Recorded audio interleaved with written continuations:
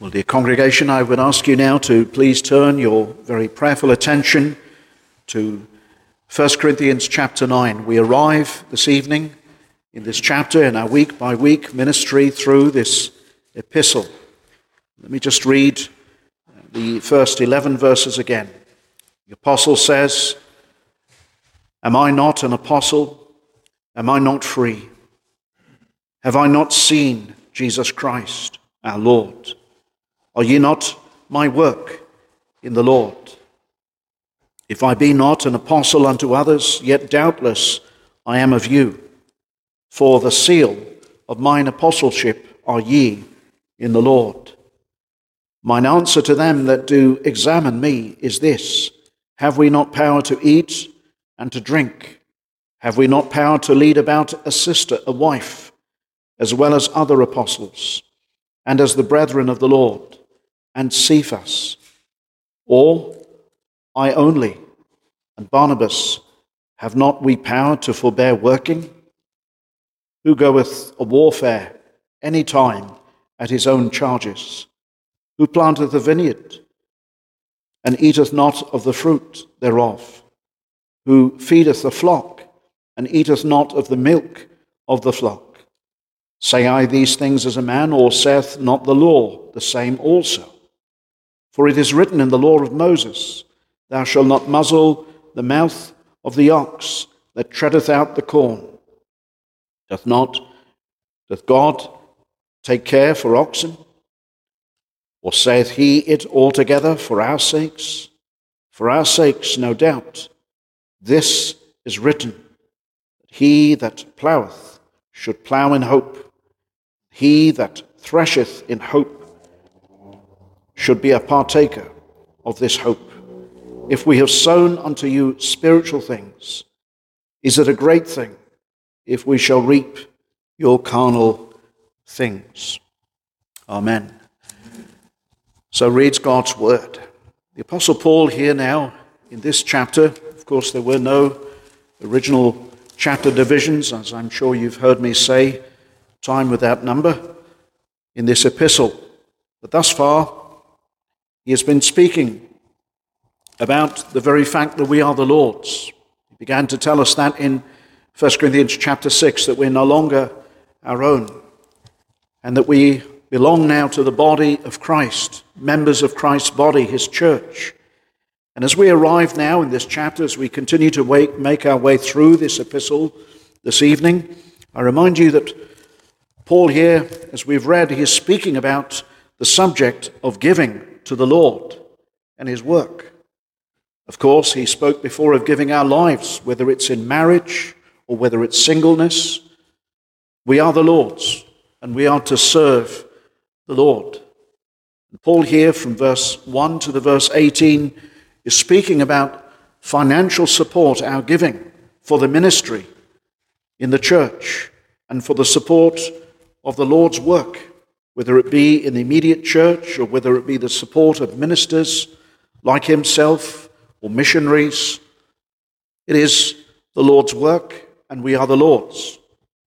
Now, we might tend to perhaps think that this is a very dry and unspiritual subject because it's dealing with such matters. But let me just challenge that. That's false thinking. This is all very spiritual. Everything that we do as Christians is spiritual. Everything has a purpose. Everything has a reason. And Paul will tell us in chapter 10, whatsoever we do to the glory of God. We do it because God has said it, because he has commanded certain things in Scripture. And we obey by faith. We obey the word of faith. Romans chapter 10 speaks of the word of faith. And we'll speak this evening about the importance of giving. And we might, as I said, tend to think that there's not much gain here spiritually because this is such a practical subject.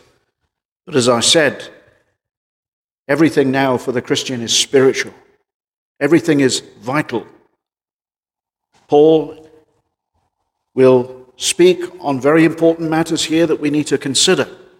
Now, one of the benefits of this systematic, expository, week-by-week ministry is this: it doesn't allow us to stay clear of difficult passages of Scripture. We are forced, constrained, wonderfully constrained. We don't say that in a negative way, to consider the whole counsel of God when it comes to such subjects. Sometimes this subject is avoided because it is a difficult one. It's certainly a difficult one for the minister, because here it is speaking about the minister's support and the support for the work of the Lord. And this could even be perhaps contentious in some churches. And it's not something that we would make this a hobby horse of in the church. We just treat it as it comes naturally through the systematic expository ministry of God's Word. Now, there are some that believe that tithing is not to be practiced in the New Testament. And I wish to challenge that view this evening from Scripture and for what we even see in the New Testament. Some believe that because it's not even spoken of, and it is alluded to, we'll see tonight, it is alluded to in the New Testament, that we're not to bring the subject up. But I submit to you, it was a given. That's why it's not mentioned. It is alluded to, as we'll see. It was considered a given, and there's nothing in the New Testament that comes up that says that law of tithing is now abolished with the coming of the New Testament. There is nothing whatsoever in the New Testament with regards to that. There is and will be a curse upon a people if they do not give. And I don't wish to try to frighten anyone here this evening, but I want to show you from various passages of Scripture. First of all, in the Old Testament, if you turn with me to the book of Malachi and the chapter 3, and what the Lord says as he speaks. Remember, Malachi being the last book of the Old Testament, and then there is the somewhat 400-year period of silence before the New Testament, and there's not a word, as we'll see tonight, in the New Testament with regards to the abolition or the ending of tithing. Let us just look, first of all, at this general principle and how failure to do so, those who name the name of the Lord and profess to belong to the body of our Lord, how the Lord does bring a curse, but a blessing to those who honor him in their giving. So we're going to look at these principles, and then we'll come and see what Paul has to say in 1 Corinthians chapter 9 with regards to this matter. So first of all, Malachi chapter 3, verse 8, we read, "Will a man rob God?" It's a question, solemn question. Can a man rob God? Have a look. "Yet ye have robbed me. But ye say, wherein have we robbed thee?" And here's the answer: in tithes and offerings. So one, it's very clear, can rob God through failure to render to the Lord what is his due. Remember what the Lord Jesus said when the Pharisees and the scribes came up and they said, "Should we pay taxes?" And he said, "Render to Caesar what is Caesar's." And he didn't stop there. He then went on to say, "Render to God what is God's." And we read, look at verse 9. Look at the indictment, wherein the question the people ask, "Wherein have we robbed thee?" In tithes and offerings. And then the Lord says this, "Ye are cursed with a curse, for ye have robbed me." Now notice, this withholding tithes and offerings, notice the curse is brought down by God. Even this whole nation, says the Lord. And look at the promise, though. If one obeys. Verse 10, Bring ye all the tithes into the storehouse. And we'll see what that storehouse is later. That there may be meat in mine house. And prove me now herewith, saith the Lord of hosts, if I will not open you the windows of heaven and pour out a blessing, that there shall not be room enough to receive it. So we see God's promised blessing if they obey what he has commanded regarding tithes and offerings. You see, there's a very clear and inseparable connection between the Lord's blessing and the giving of the people, rendering to God, as the Lord Jesus said, what is God's, in tithes and in offering. And we know that in Matthew chapter 6, the Lord speaks about almsgiving and our giving to the Lord, and he speaks about fasting and praying and doing those things not to be seen by men, but giving to the Lord. And a failure, as we see here, to do these things unto the Lord will bring God's judgment. Now you notice, if you look at verse 11 of Malachi 3, you see how God will deal with the enemy even in the land. And I will rebuke the devourer for your sakes. And that's following on their obedience. And he shall not destroy the fruits of your ground, neither shall your vine cast her fruit before the time in the field, saith the Lord of hosts. And all nations shall call you blessed, for ye shall be a delightsome land, saith the Lord of hosts. Now, friends, it's not as if the Lord needs anything. But one thing we do find, part of our giving, of our heart, is giving of our substance, isn't it? The Lord says, my son, give me thine heart. And to give of our heart is to give of what he asks of our heart. Not what we delight to give, but what he has said. It's the same in terms of our worship. We believe in what we call the regulative principle. So if the Lord says something with regards to worship, that we do. And here it is quite clear that it is well established at the close of the Old Testament that tithes were in practice. Now this is something that is confirmed in the New Testament as well. If you turn with me just for a moment, and we'll see in a moment how the Macedonian church, and if you look at 2 Corinthians chapter 9, and the passage there, and then we're going to turn in a moment to some words of our Lord Jesus Christ. So we'll see here for a moment in 2 Corinthians chapter 9, look at verse 1. And this, by the way, people gave tithes. We read there in Malachi, didn't we, of the storehouse, to bring into the storehouse. 2 Corinthians 9, 1. For as touching the ministering to the saints, it is superfluous for me to write to you.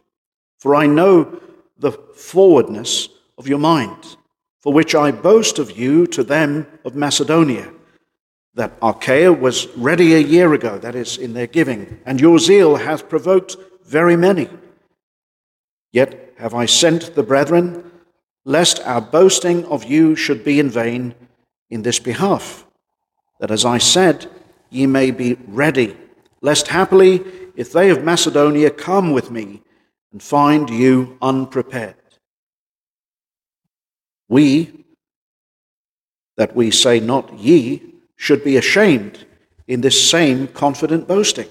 Therefore, I thought it necessary to exhort the brethren that they would go before unto you and make up beforehand your bounty, whereof ye have noticed before, that the same might be ready. And that's the gift that they are preparing to send. Of course, there was the need in the church in Jerusalem. The Macedonian church gave very liberally Now notice the application.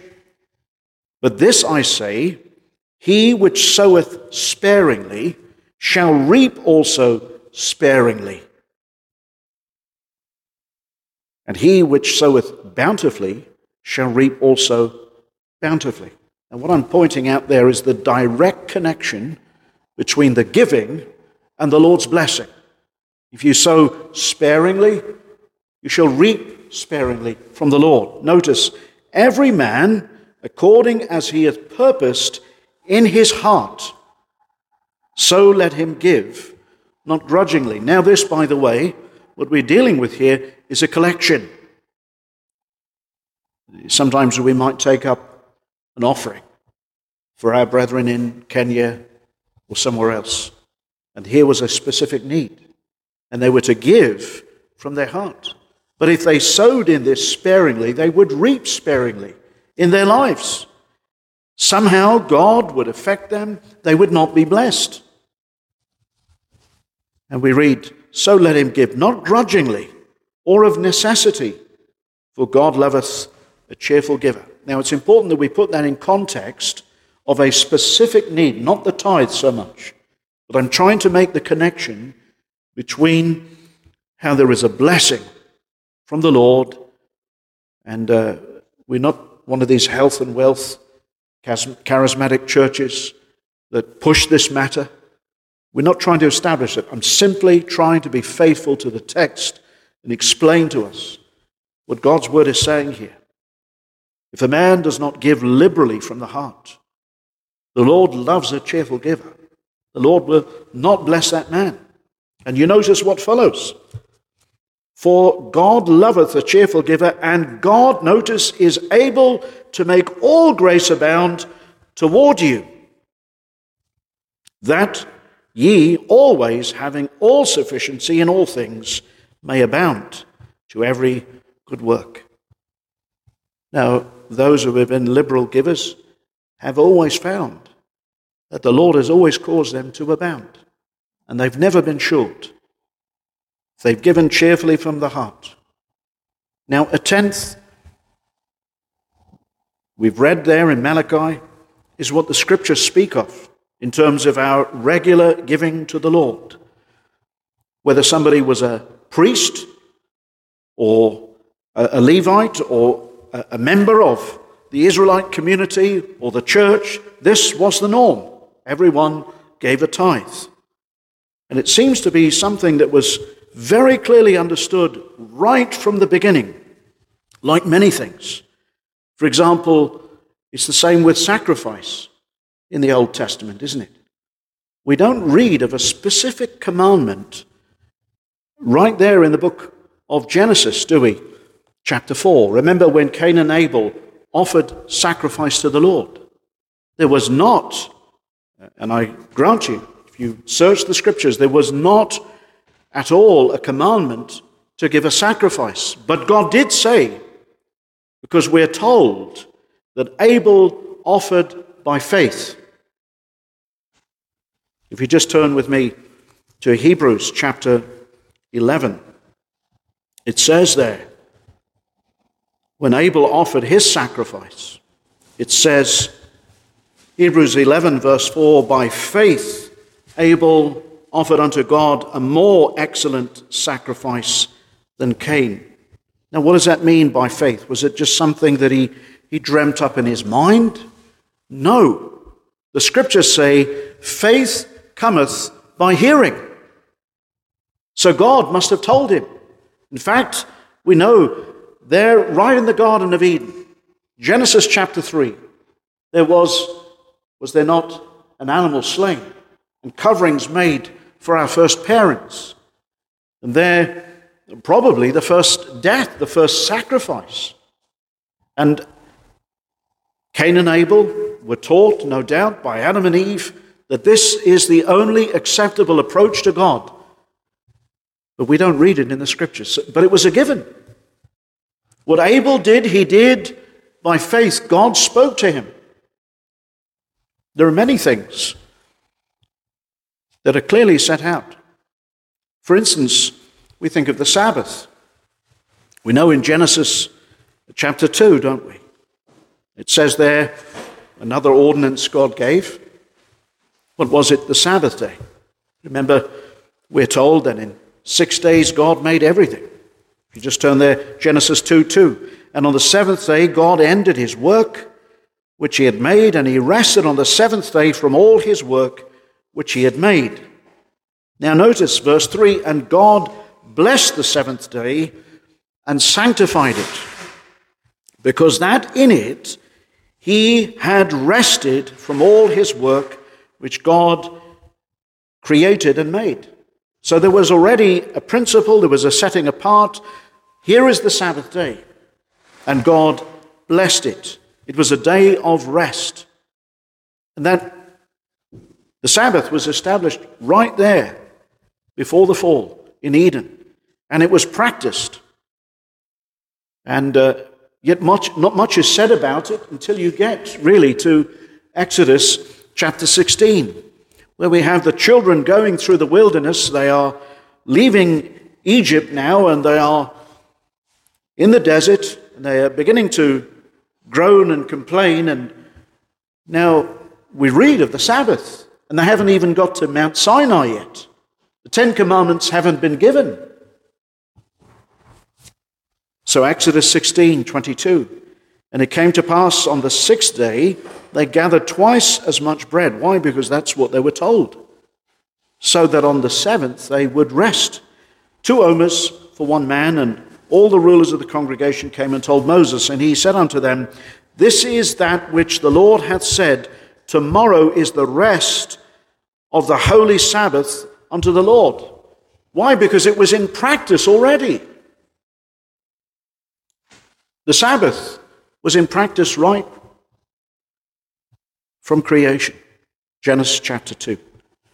And then it's interesting, you come to Exodus 20, when God is giving the law. And remember how the mountain quaked and God spake and the people trembled. And the Ten Commandments are given. And by the way, you don't read of anybody scratching their head and thinking, oh, these are new laws, because they knew these laws. We're told in Romans 2:14 and 15 that the law of God is written on the heart. And nobody here is scratching their head and saying, oh, by the way, we didn't know about the Sabbath. Why did they tremble? They trembled because they knew even at this point they were already breakers of the law. Exodus 20, verse 8, we read, the law's been given there upon Mount Sinai. And how does it begin? Remember the Sabbath day. God doesn't even announce, by the way, I'm going to introduce the Sabbath, because it was already introduced. The people already had to obey it in Exodus 16 as they collected twice as much on the sixth day. So they knew, remember the Sabbath day to keep it holy. So these principles are set in the Word of God already. And the people, as I said, trembled because they knew they hadn't kept the law. And then immediately after the law, there's the law of sacrifice, the law of the altar, straight after that law. And that is to remind them that there would be a sacrifice for sin, all pointing to Christ. Now, coming back to the subject of tithes, this is an Old Testament practice, very clearly set forth even by Abraham. Do you remember that well-known passage there in Genesis 14? As Abraham went out to rescue Lot in the plains, and when he came back, there was Melchizedek, of which Paul says to the Hebrews.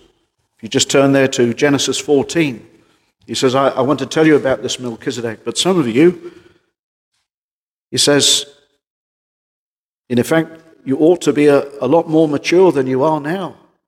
You're just little spiritual infants. And sadly, there are many Christians like that, who've been Christians supposedly for years and can't grasp the deep things of God. And that's very sad. Well, Melchizedek, notice how Abraham gave him tithes.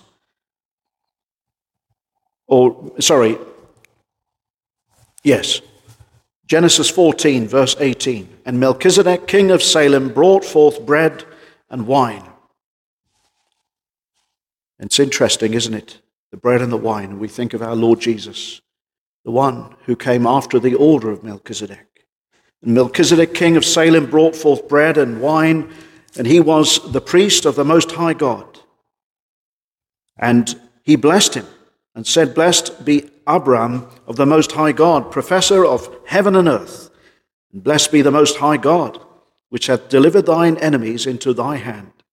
And he gave him, notice, tithes of all. So this is a very clear principle. Even Abraham followed. And we notice here the king of Sodom said unto Abram, Give me the persons and take the goods to thyself.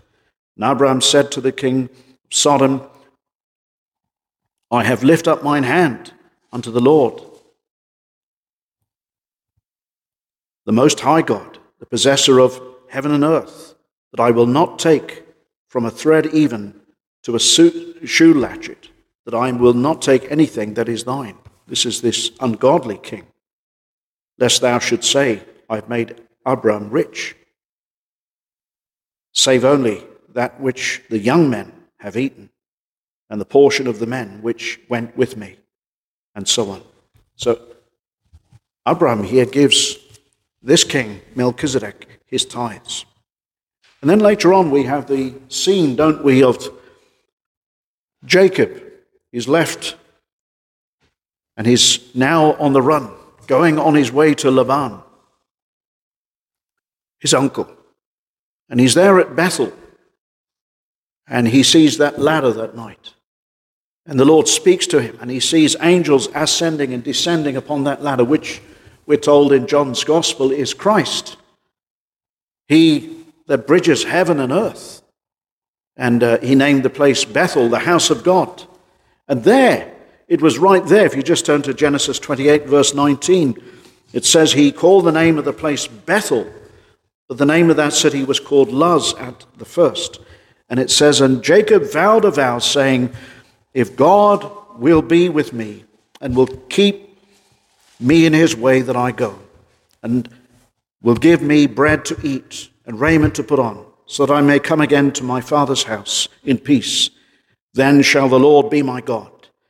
At this stone which I have set for a pillar shall be God's house, and of all that thou shalt give me.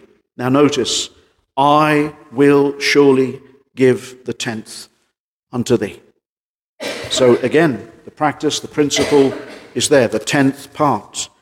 And it was hallowed, and it was used later on. We know in the temple, we know in Leviticus how a tithe was taken from the people.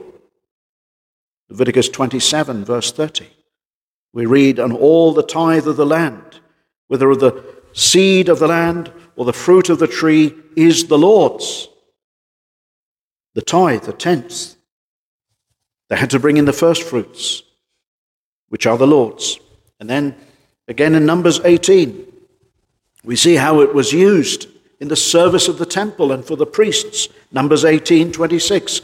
Thus speak unto the Levites, and say unto them, when ye take of the children of Israel the tithes which I have given you from them for your inheritance, then shall ye offer up and heave offering of it for the Lord, even a tenth part of the tithe. So this is continuing. This was commanded throughout for the service of the temple, for the upkeep of the priests, the Levites, and so on. And then much later on in the days of godly King Hezekiah, when there was reform in the land, this is one of the things he put back into order and was to be practiced again there in 2 Chronicles 31, verse 4.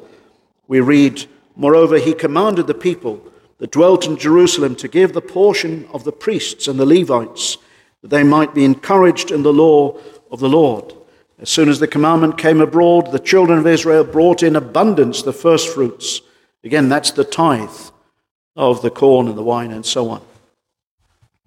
So coming back here, even at the close of the Old Testament, and God has to indict the people with this, a curse will come upon you again. Remember, it was part of the commitment in Deuteronomy 28 that the people honor the Lord with the tithes. And then the Lord says again, he says to the people, will a man rob God? And they say, how? He says, with tithes and offerings.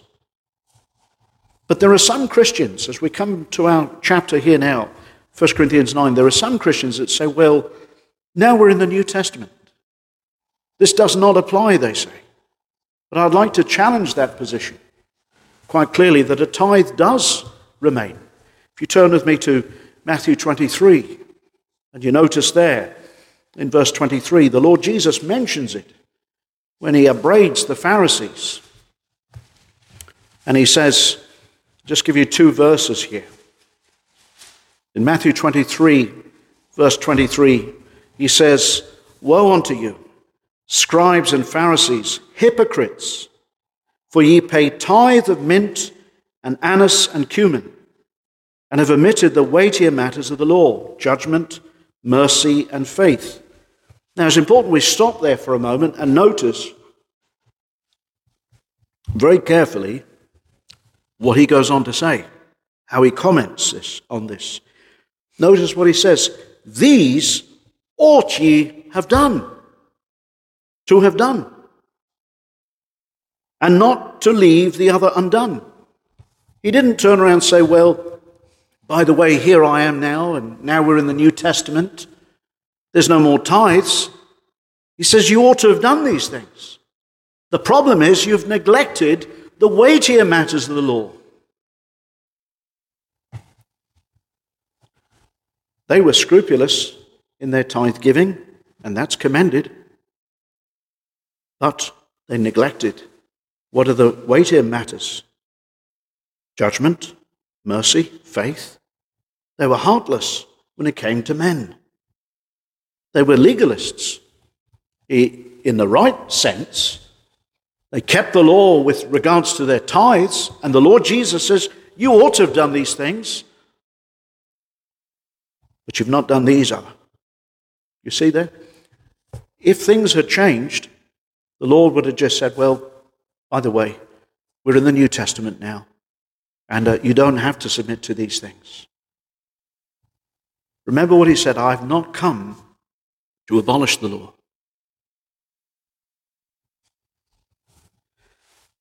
So he's reminding us here.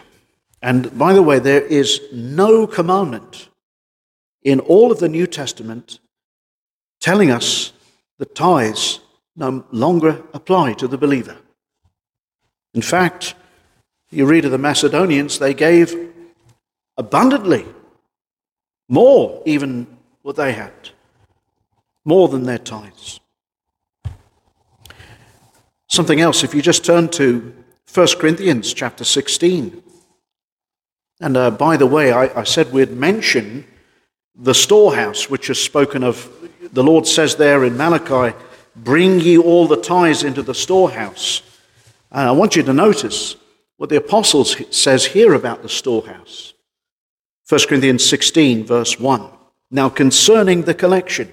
Now again, this is this little preposition, because they're asking questions when he uses this word now concerning, the Greek word there, peri. He's replying to a question that came to him by the delegation of men, and they also wrote to him. Now concerning the collection for the saints, he says, as I have given order to the churches of Galatia, even so do ye. When? Upon the first day of the week. Because that's when the church began to meet. You know, after the resurrection of the Lord Jesus, they began to meet on the first day of the week. And this was the practice. The Lord of the Sabbath has the right to change, to move it to a new day. This is what we read of in Psalm 116. This is the day that the Lord has made. It's the Lord's Day Sabbath. And I remind you of Hebrews 4, verse 9, in the marginal reading there remaineth a sabbatismos, a Sabbath keeping for the Lord's people. So there, notice, upon the first of the week, let every one of you lay by him in store, as God hath prospered him. That is to bring it, just as there in Malachi 3:10, to the storehouse. Lay by it and put it in store. They were to bring it to the church. And there's a reason for that. Because there were needs. We know from Acts chapter 6, when the first deacons were called. And it was their responsibility. The early apostles acted as the sort of elders and ministers. And they said it's not right that we should be tending to the tables and tending to the needs of these women. We should be giving ourselves to prayer and fasting and the preaching of the word. We need to appoint godly men who will oversee this business of distributing to the needs of the women who were in need. And so they were to lay aside in store for what? For the support of the mission, the ministry, or any cause of the church. And so, where we have it there in Malachi 3:10, bring ye all the tithes into the storehouse. And there's a reason for that. We should be of one mind, one spirit as a church, and we're told, aren't we, in Ecclesiastes, two are better than one. And we ought to be thinking, who can we support? So I'm all in favor of this as we work together as a body of Christ and we support the right work and we can be guided by others. And of course, as a church, we all have a say, don't we? We sit down and we discuss in our members' meetings who we're going to support, why, if there's a problem, why not? And those things are heard. Two are better than one, are they not? As Solomon tells us. And you notice, looking as we read here, as God hath prospered him. In other words, in proportion to that tenth, to that tithe, as God has prospered that particular man, so he ought to give. Why? So that there be no gatherings when I come. That's the whole reason. And on the first day of the week, this was the practice. Bring it into the storehouse. And again, it's a reminder there. We read that verse, don't we, every Lord's Day here. When we take up the offering, how on the first day of the week, we continue on in that practice as a church. And that's only right that we do so. We're following on in this apostolic order. And it's a reminder that that first day of the week needs to be continued as a church here. I'm afraid, I'm sure you've seen it, there are some Christians, they say they're Christians, but this keeping of the Lord's Day seems to have gone out the window. It seems to be non-existent to them. And it's to the blight of the church. And it's a wonder that the churches today are so weak. Not only are they're not feeding upon the Word of God, but they're not supporting in the work. How can a church go forward if there's no regular support for the work? I'm thankful for those who are very, very faithful in this church and who do give from the heart. But those who don't, friends, the Word of God is so clear that we must keep the day. Let's just turn there quickly. Hebrews 4, verse 7. Notice there, we read, again, he limiteth a certain day, saying in David, today, after so long a time, as it is said, today, if ye will hear his voice. He's speaking about rest. Remember how some of them didn't enter into the promised land, rest? And the word used here many times is the word katapausis, where we get the word pause from. For if Jesus, and by the way, the word there, Jesus, if you look in your marginal reading there, it says Joshua, because Yeshua is a shortened or elongated same name. It's just Jesus and Joshua, the same word. For if Jesus had given them rest, and I suppose you could say in the spiritual sense, Christ was leading them, but it was Joshua, wasn't it, that took them in the promised land. Ultimately, Christ was leading.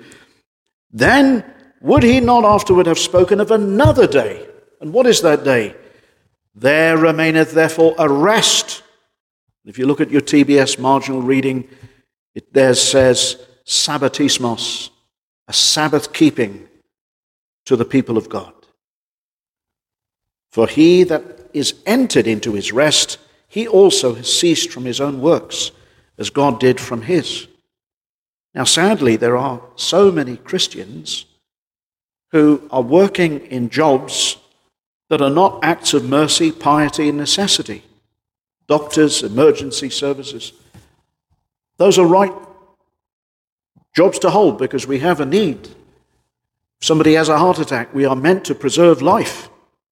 But if it's not a job that requires we be there on the Lord's day, we better find another job. I don't believe that the Lord gives jobs on the Lord's day. Why would he take somebody from the house of God, which is the appointed means of blessing, isn't it? Faith cometh by hearing. And the person starving their soul, no wonder they have such a poor heart in their giving. And it's on that day that we bring, after our labors of that week, we bring in what the Lord has enabled us to give. We bring it in, and we bring it in with joy. And we thank the Lord, and we have a blessed day in his presence. That's how it ought to be. And we're reminded, aren't we, that this world's coming to an end. Can't take things with us. We're very quickly gone.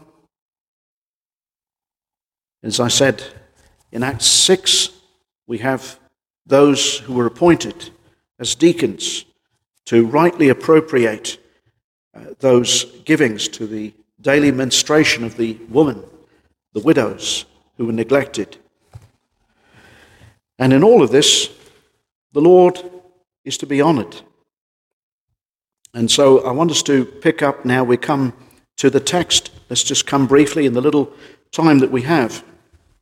We won't have, just want to set out some principles this evening with regards to this giving. That it is, again, it's not stopped in the New Testament, but it continues.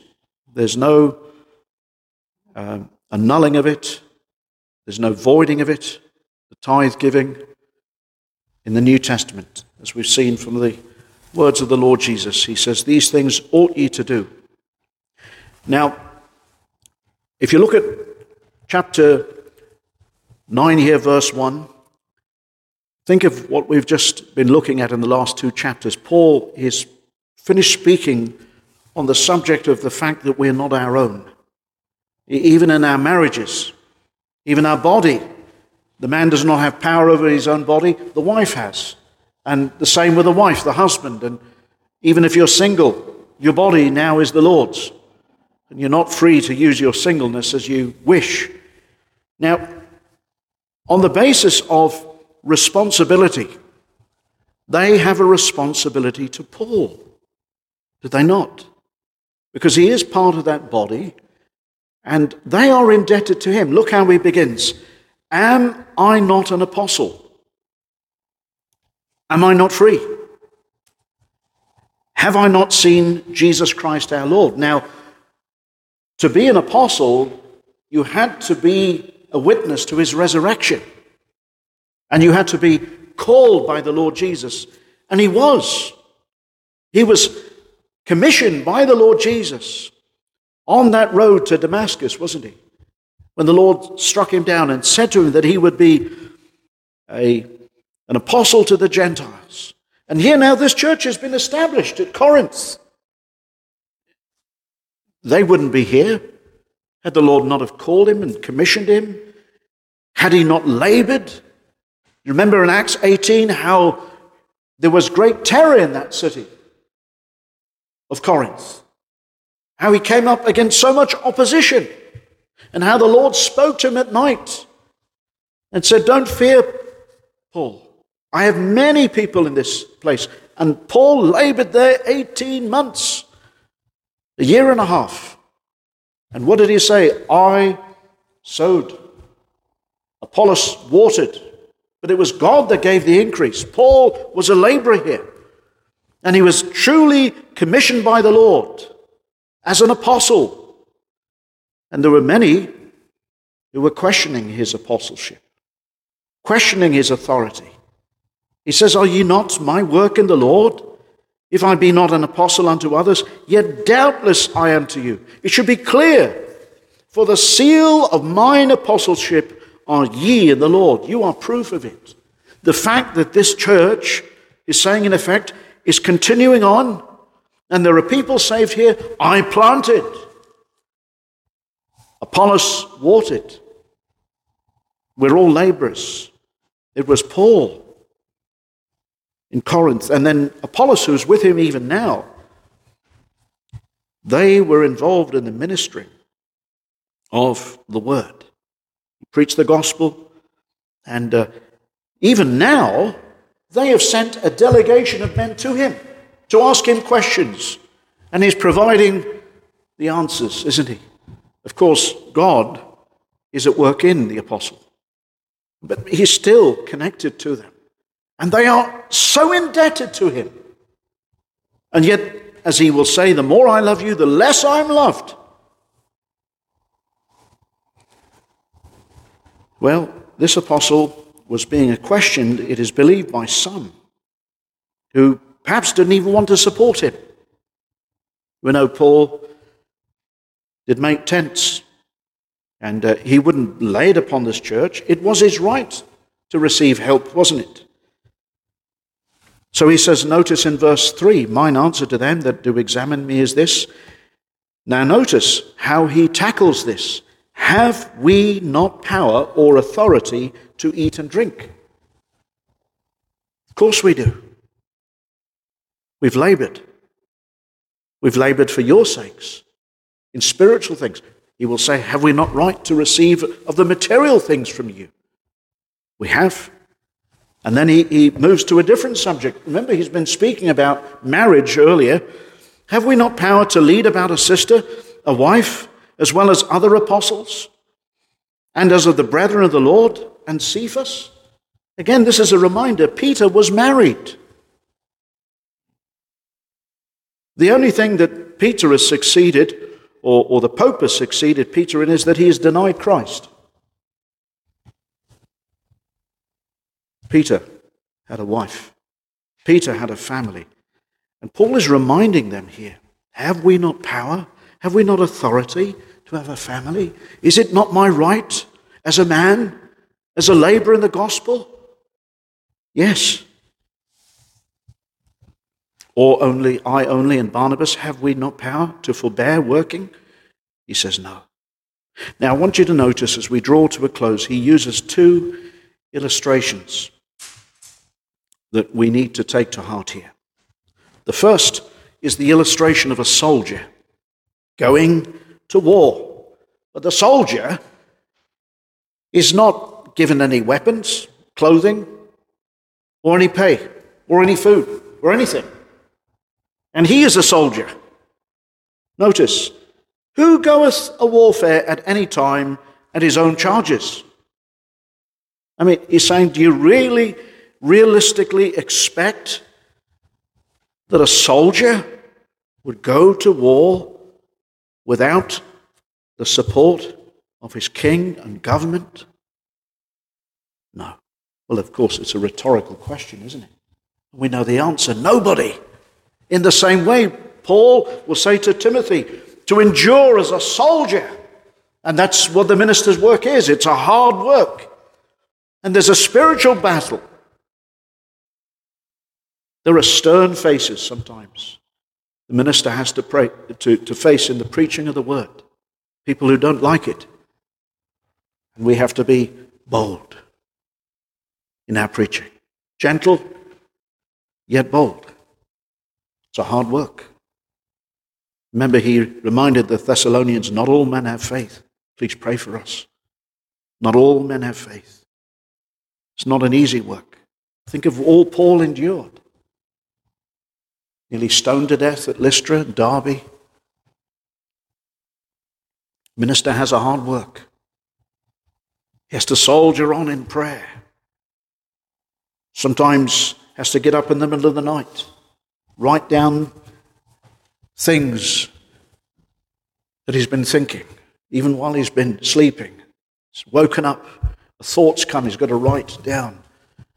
Read that book, read this, pray for this soul, pray for that soul.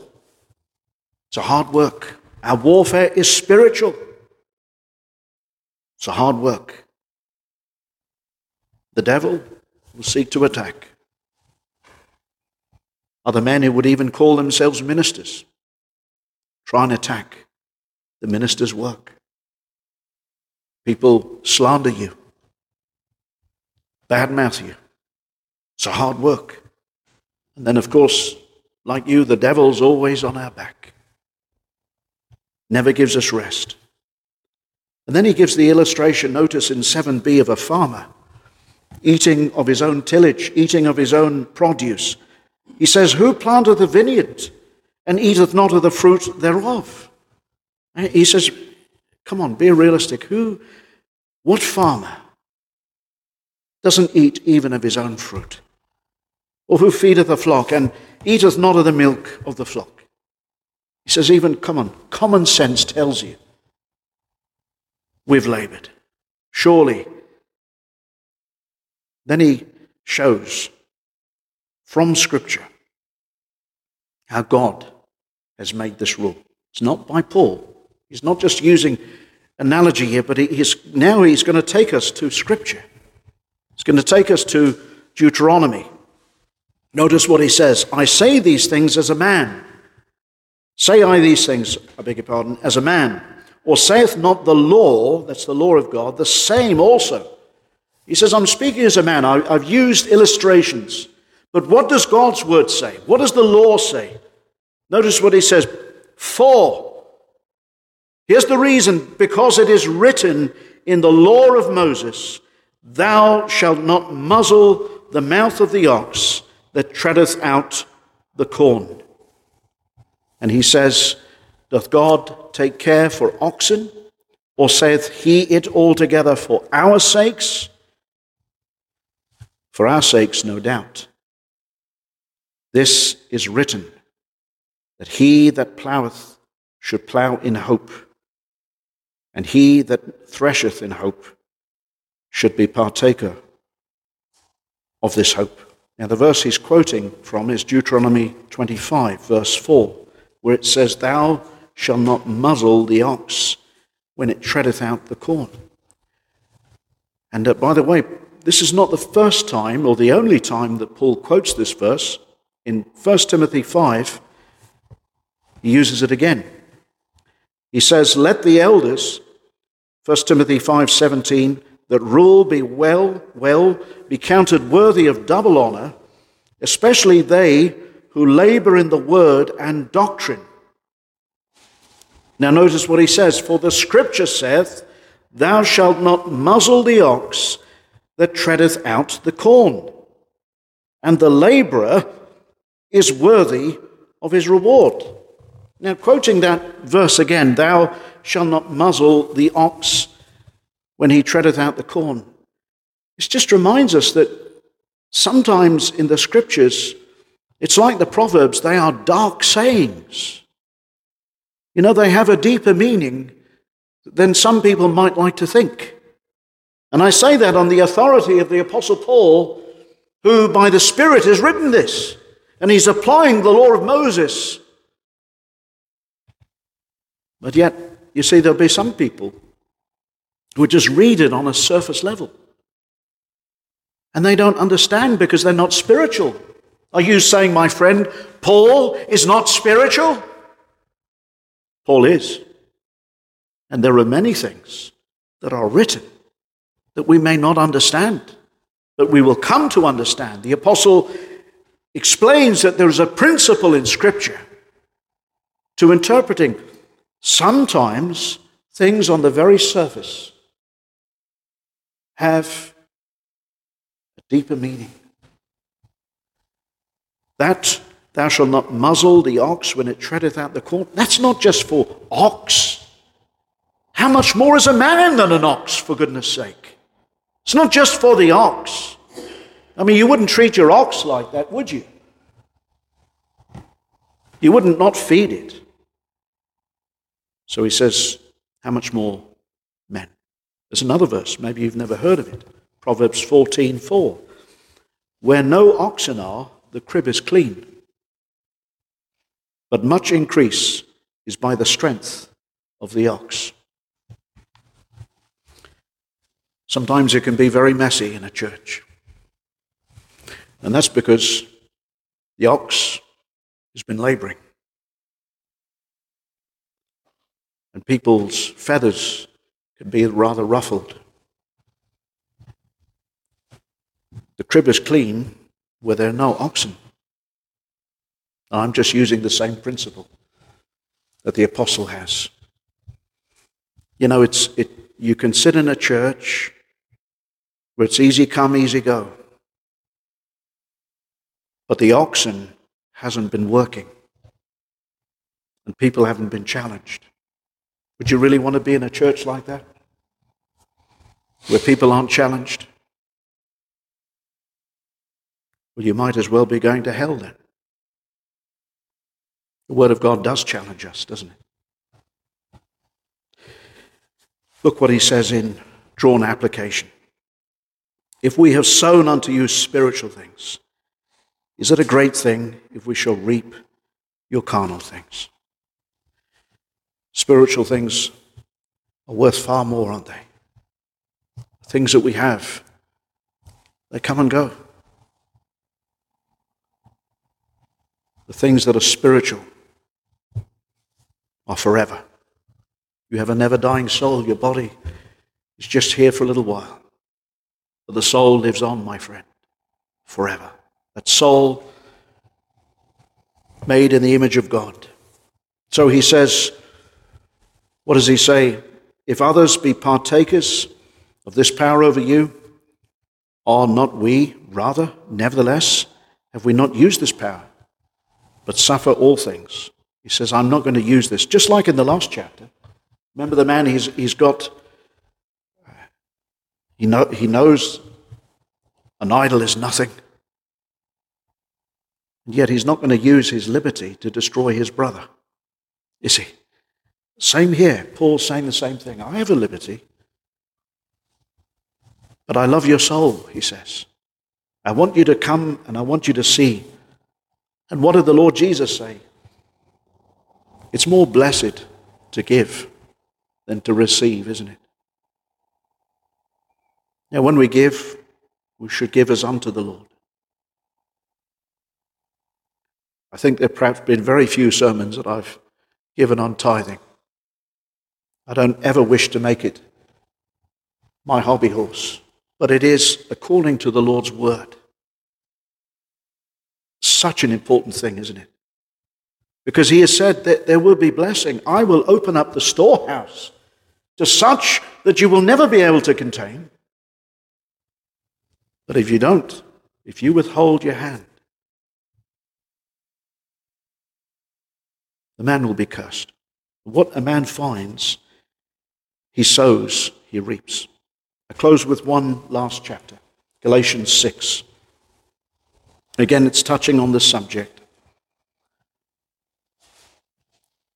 But let every man prove his own work. Verse 4. Galatians 6:4. But let every man prove his own work, and then shall he have rejoicing in himself alone, and not in another. For every man shall bear his own burden. Let him that is taught in the word communicate or give unto him that teacheth in all good things. And then he says this, be not deceived. God is not mocked. For whatsoever man soweth, that shall he also reap. For he that soweth to his flesh shall of the flesh reap corruption. But he that soweth to the Spirit shall of the Spirit reap life everlasting. And then he says, and let us not be weary in well-doing, for in due season we shall reap if we faint not. As we therefore have opportunity, let us do good unto all men, especially unto them which are of the household of faith. You see, where he says, Let him, verse 6, that is taught in the word communicate. That word communicate there is to render, to give unto him that teacheth in all good things. It's only right. Now, there are those who would say, well, we don't agree with the support of full-time ministry. We don't agree with a full-time pastor. We agree with the brethren idea of elders, and nobody is to be paid full-time in the work. Well, that goes completely against what Paul says, those who particularly labor in the word. And then I remind you that in Revelation, to each of the 7 churches, the letter is given to the angel of the church. It's not literally an angel, but a messenger of the church. Now, who would that be? Somebody with wings that stands in the pulpit? No, the messenger who brings the word of God by the Spirit of God. And we will have to give an account. The things I say and things I don't say. We are so thankful for the help and that heart that the Lord has given, that you give to him. Ultimately, we're giving to the Lord, aren't we, in our tithes and in all that we do. Whatsoever you do, do to the glory of God. Whether you eat, you drink, whatever it is, remember it's for God. If you're doing it for man, anything in the church, you're always going to be disappointed. Setting up the chairs, you think, she hasn't shown up today. It doesn't matter. The Lord's here. That's all that matters. You're doing it for the Lord. You keep doing it for people, you're going to be angry at them. The Lord sees even a cup of cold water given in his name to the least of the saints. You do everything for the Lord. Amen.